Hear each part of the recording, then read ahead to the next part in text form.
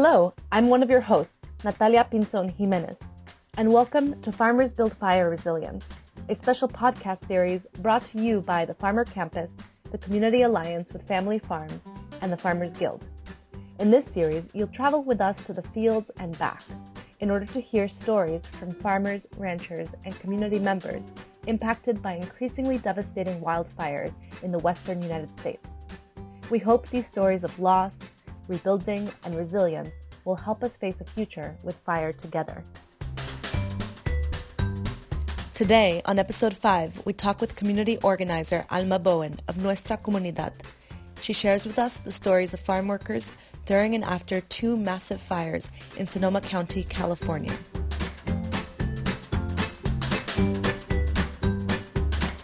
My name is Alma Bowen. I am from Sonoma County. I am currently the executive director and founder of a nonprofit named Nuestra Comunidad. After almost 18 years as a 911 dispatcher, I formed Nuestra Comunidad out of the knowledge that I gained during the time as a dispatcher. Very early on in my career, I recognized a huge disconnect between the 911 dispatch service and our community, and particularly our Spanish-speaking community. There was no outreach being done. People did not understand how 911 worked and what it was about. So early on in my career, I started doing outreach into the community around the subject of the 911 system, educating the public about what to expect when they call, why we ask so many questions, the fact that their information was not shared with any other agencies. And I felt like that would help bridge that gap, and maybe during that disaster or emergency in their life, when they called, they wouldn't be fearful of the system, and they actually would call in time when their loved one was truly having a medical emergency. So I did that for almost 18 years. Fast forward to October of 2017. I worked the night of the Tubbs fire as a dispatcher, and what I experienced that night changed my perspective completely. We had thousands of calls coming in through the 911 system of our community members that were facing this horrific fire. And as a dispatcher, it was my first time in almost 18 years that I ever kept hearing myself. It was like a voice that was foreign to me, but it was my own voice that kept telling people, I'm sorry, nobody's coming for you. I'm sorry, we have nobody to send. I'm sorry, we will send you somebody as soon as we can. We have nobody. So I realized that disasters don't discriminate.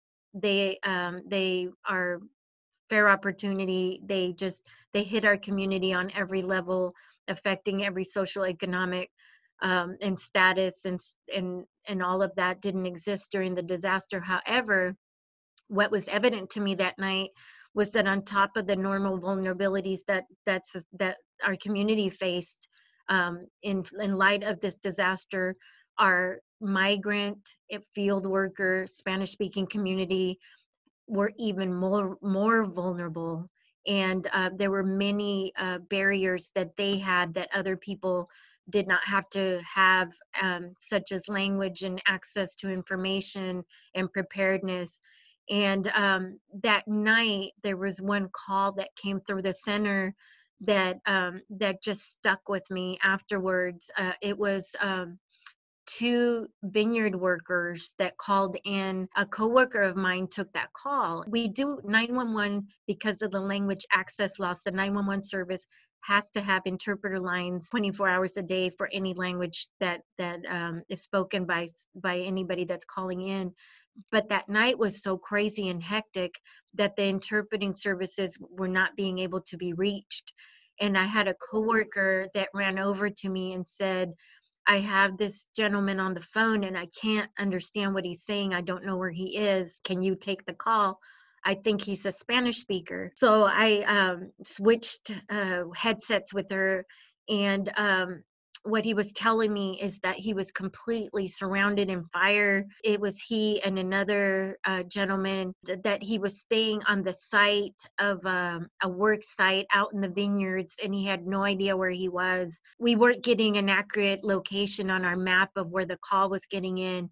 and I had him run around the house and find mail, and I finally had him spell out the address and numbers one by one in Spanish so I can figure out where he was. That stuck with me because not only was he surrounded in fire like many of our other callers, but he had no idea where he was. He often got dropped off at different sites to stay, kind of look over the property or for housing. He just didn't know where he was. And that just really unacceptable to me. After the dust settled and I looked back on everything, I realized that outreach into the community around disaster preparedness was where I needed to go, and the work I needed to do, and especially focusing on our Spanish speaking community and vulnerable populations, also like seniors, and making sure that they have the best available information and training and preparedness and safety possible.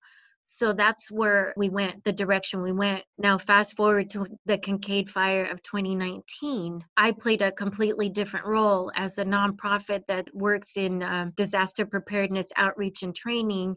I never foresaw the role that we would play in disaster response. However, that was exactly what happened the night the Kincade Fire barely started. When they started talking about opening the first evacuation shelter, I was contacted to see if I could respond to that shelter and work as the director of communications in the front of the shelter to bring in Spanish language interpreters and make sure that we had a presence there so that our Spanish speakers that were being evacuated to the shelter would have people there to help them communicate. The 2017 fires, one of the biggest downfalls of the system was the lack of access to Spanish language speakers to material and information and resources. So in 2019, we wanted that to be different. I responded to the shelter. It was an American Red Cross shelter. And at first, it was a little bit difficult to form that relationship as a nonprofit with the American Red Cross in a way that they would let or allow us to have that presence there and to work with them. So we had to modify some of their processes. And eventually, we actually formed a good system between that system. Normally, American Red Cross shelters are that, and they don't really allow for other organizations to come in and work with the people coming in, but they did in this situation. And I believe it changed perhaps how evacuation centers will look. I'm prayerful that that's the case, that we have a new model that we can follow. So what happened though, as an organization and as an individual, I got to see face to face and speak with some of the people that were being evacuated, some of our farmer workers, vineyard workers, families that had either lost their home or were evacuated and didn't know if they'd lost their home. And the stories were heartbreaking.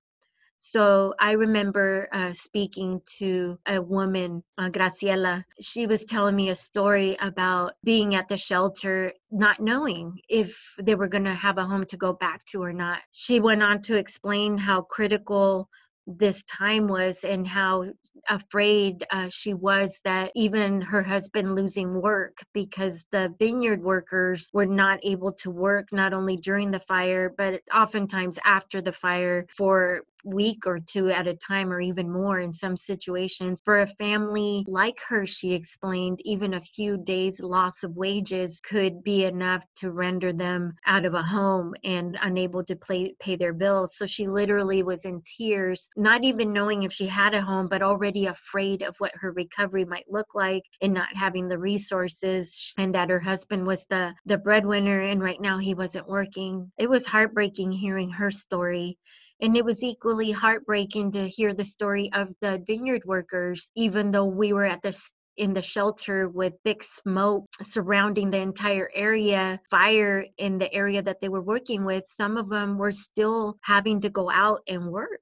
Some of the vineyard management companies were coming right into the center, bringing these people out, bringing the workforce out to dangerous areas where, their work was putting them in hazard. But for them, it was that choice to continue to work because they needed the money. One gentleman said, I don't want to work. It's hard to breathe. He said, when I'm out there, my eyes are burning, but I can't miss the work. I feel like if I say no when the vineyard management comes to tell me that we need to go, that I might lose my job. And so those stories were heartbreaking. Some of the people were afraid to come to the shelter, and little by little they heard it was safe and that there were people there that could help them in their language. So we heard stories about people that instead of coming immediately to the shelter, they were going by the river or going to different locations and just trying to figure out what to do, hearing that the shelter was safe and that there were resources there to help them, and then decided to come in. You know, everybody had different stories. A lot of them still didn't know about alerts and warnings. A lot of them didn't realize that you actually have to sign up for them. One lady was upset because her daughter, she couldn't get a hold of her, and they'd never talked about, you know, having a plan, and she just was beside herself, not knowing where her daughter was or that she was safe. It was a different role for us, but it really emphasized that this work is important, and it really highlighted some of the barriers for migrant and field workers. We had to coordinate resources. We were trying to figure out, you know, what everybody need, and also what was coming in, and making sure to get it, you know, into the workers' hands that needed it. And you know, we had various stories, but one of the field workers, you know, was having a medical condition, and there was a little hesitancy in the shelter to give him the care he needed. And so I stepped in, and I, you know, made sure to advocate for him, and that he went to the hospital and got checked, and that he got everything that he needed, to make sure that, you know, he was taking care of the medical condition that he was having. And he was so thankful for that. We also had another farm worker who needed, you know, socks and clothing. He came with nothing. So we got him changes of clothes, we got him socks, we got him, you know, everything he needed, including hygiene kits, and we were feeding him. And, you know, what struck me over and over is that they were thanking us, even though we were a shelter, for taking care of them and for feeding them. And this gentleman walked up to me and said, you know, I've actually eaten better here than I normally eat.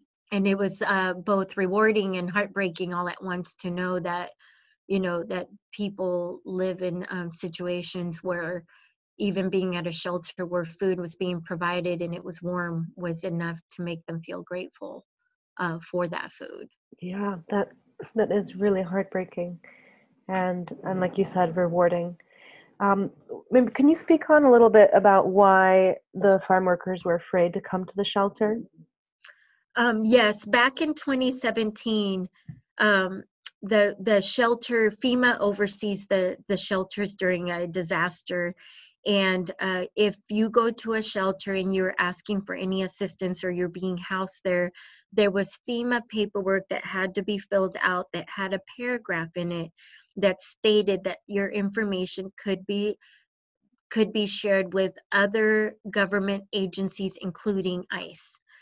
And so, even though the FEMA representatives in the shelters made it a point to say that they had no intention of sharing that information with ICE because it was actually written in the document, people would not go to the shelter. So in 2017, what we had was almost a secondary disaster situation where a lot of the field farm workers, Spanish speakers, migrants, immigrants, anybody who felt afraid to be in a situation where their information might get to ICE ran for other locations instead.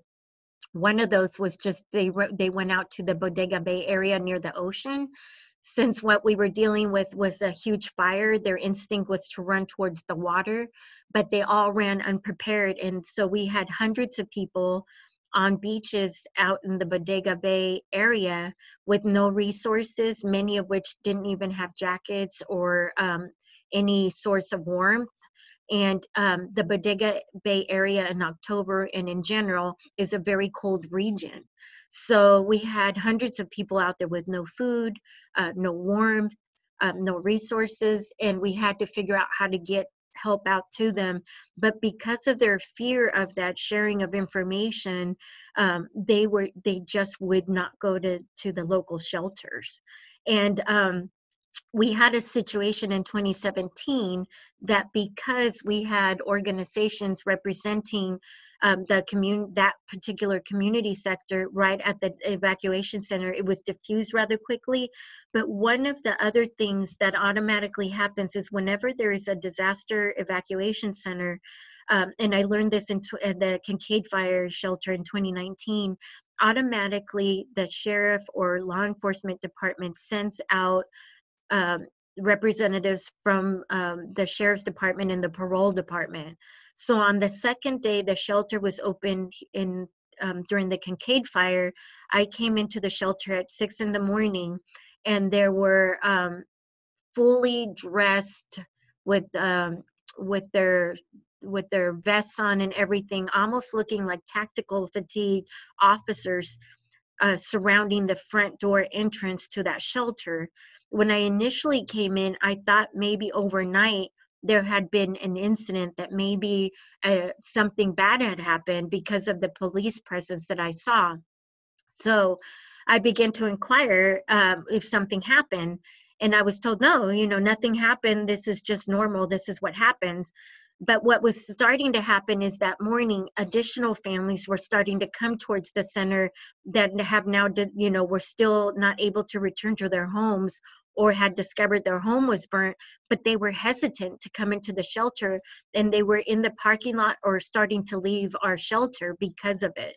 So I called one of my partners there at the shelter, another organization that was working, and I told her, the CEO of Corazon Hillsburg, it's called, the nonprofit, what was going on, and she made some calls.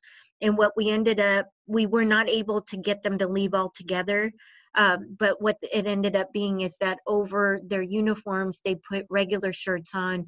They their guns were not so visible, and they agreed to not stand in the entry and impose such a menacing presence, so that we could continue to bring people in that would feel comfortable in the center. So there are components to shelters that naturally or by design exist that are very I would say that put off a lot of our community members. And that still happened a bit in 19. And it's an issue that we're trying to work out right now during non-disaster times, where maybe there's a better way to do that so that people will feel safe to be there. Yeah, one of the blessings of, and obviously it's been so hard to have these two fires from 2017 and 2019, but one of the blessings of that is that you get to learn all of the components that are needed to really support the farm worker community and the migrant community, and start to change the systems. And hopefully other communities around the state and around the West who are in danger of wildfires and also have a large migrant worker community can learn from those lessons that we're finding on the ground here in Sonoma. Yes, that is the hope. And what's happening now is a lot of other things are kind of becoming more vibrant. Our COAD, or community organizations active in disasters, had been dormant, and because of the 2019, the second fire in 2 years, that organization now is up and running again and being revitalized. And a lot of the people that were part of the response during the Kincaid fire, a lot of the organizations like myself, like Latinos Unidos, like Corazon, like California Human Development, a lot of the Latino-based organizations have joined the COAD now, so that our voices can be heard and our experiences that we've learned in the fires can become part of a new process of how we do things. That's great. That is just absolutely great. For our listeners who might want to support the Latino farm worker community during fires, who are listening and want to hear of what they can do when there's a fire to support specifically that community, what do you have for them? What could you ask? I think during disasters, the best way to support a lot of times is to get resources such as money. or gift cards to the organizations involved with, face-to-face on the ground with the population during that disaster. I know that, for us and other organizations that were in the shelters or dealing directly with the impacted community members, it was difficult to obtain the resources quickly that the people needed, so that we can get them back in their homes. And then on top of the Kincade fire, another layer that really impacted our community was that we had a PSPS, or power safety shut off from PG&E. So people were without electricity or gas before, during, and for a prolonged time after. So they'd lost all their food that was in the refrigerator on top of everything. Some of them couldn't return to work even when, because of the fire, it was safe to do so, because there was no electricity still. So that affected. So a lot of people were looking for assistance in getting food back in their home, or paying their rent if they had to miss a lot of work. So, just supporting those organizations, even during non-disaster times, so that they can have the bandwidth and that they can have the structures in place to respond in a more powerful way during a disaster. Those are all things that, if you can do that beforehand and even during, would be very helpful. We'll certainly provide links to organizations that are supporting the Latino farm worker community, including your organization Alma, Nuestra Comunidad, for folks that want to make donations, as those donations are going directly to those communities in terms of resources and food and shelter and the things that they need, that you're so aware of. So thank you for joining us. And I think that we have a lot to learn from your experience on the ground, and I'm really grateful for you sharing those stories, as they're often the stories that are most veiled and unheard in these tragic moments. Thank you for the opportunity. It's, I always look at it, it's really not so much my story, but their stories. And, it propels me every day to get up and do the work that I do, and to continue to want to grow and learn, so that, I can better represent them and their needs. So thank you. Well, that's all for today's episode of Stories from the Fields. Thank you for listening, and thank you, Alma Bowen, for joining us today and for sharing those stories. Join us again next week, when we'll hear from more farmers and ranchers and community members. Make sure you subscribe to the podcast on Apple Podcasts or Spotify so you never miss an episode. Plus, if you haven't enrolled in our online course, Farmers Build Fire Resilience, stop by our website at farmercampus.com. We look forward to meeting you there.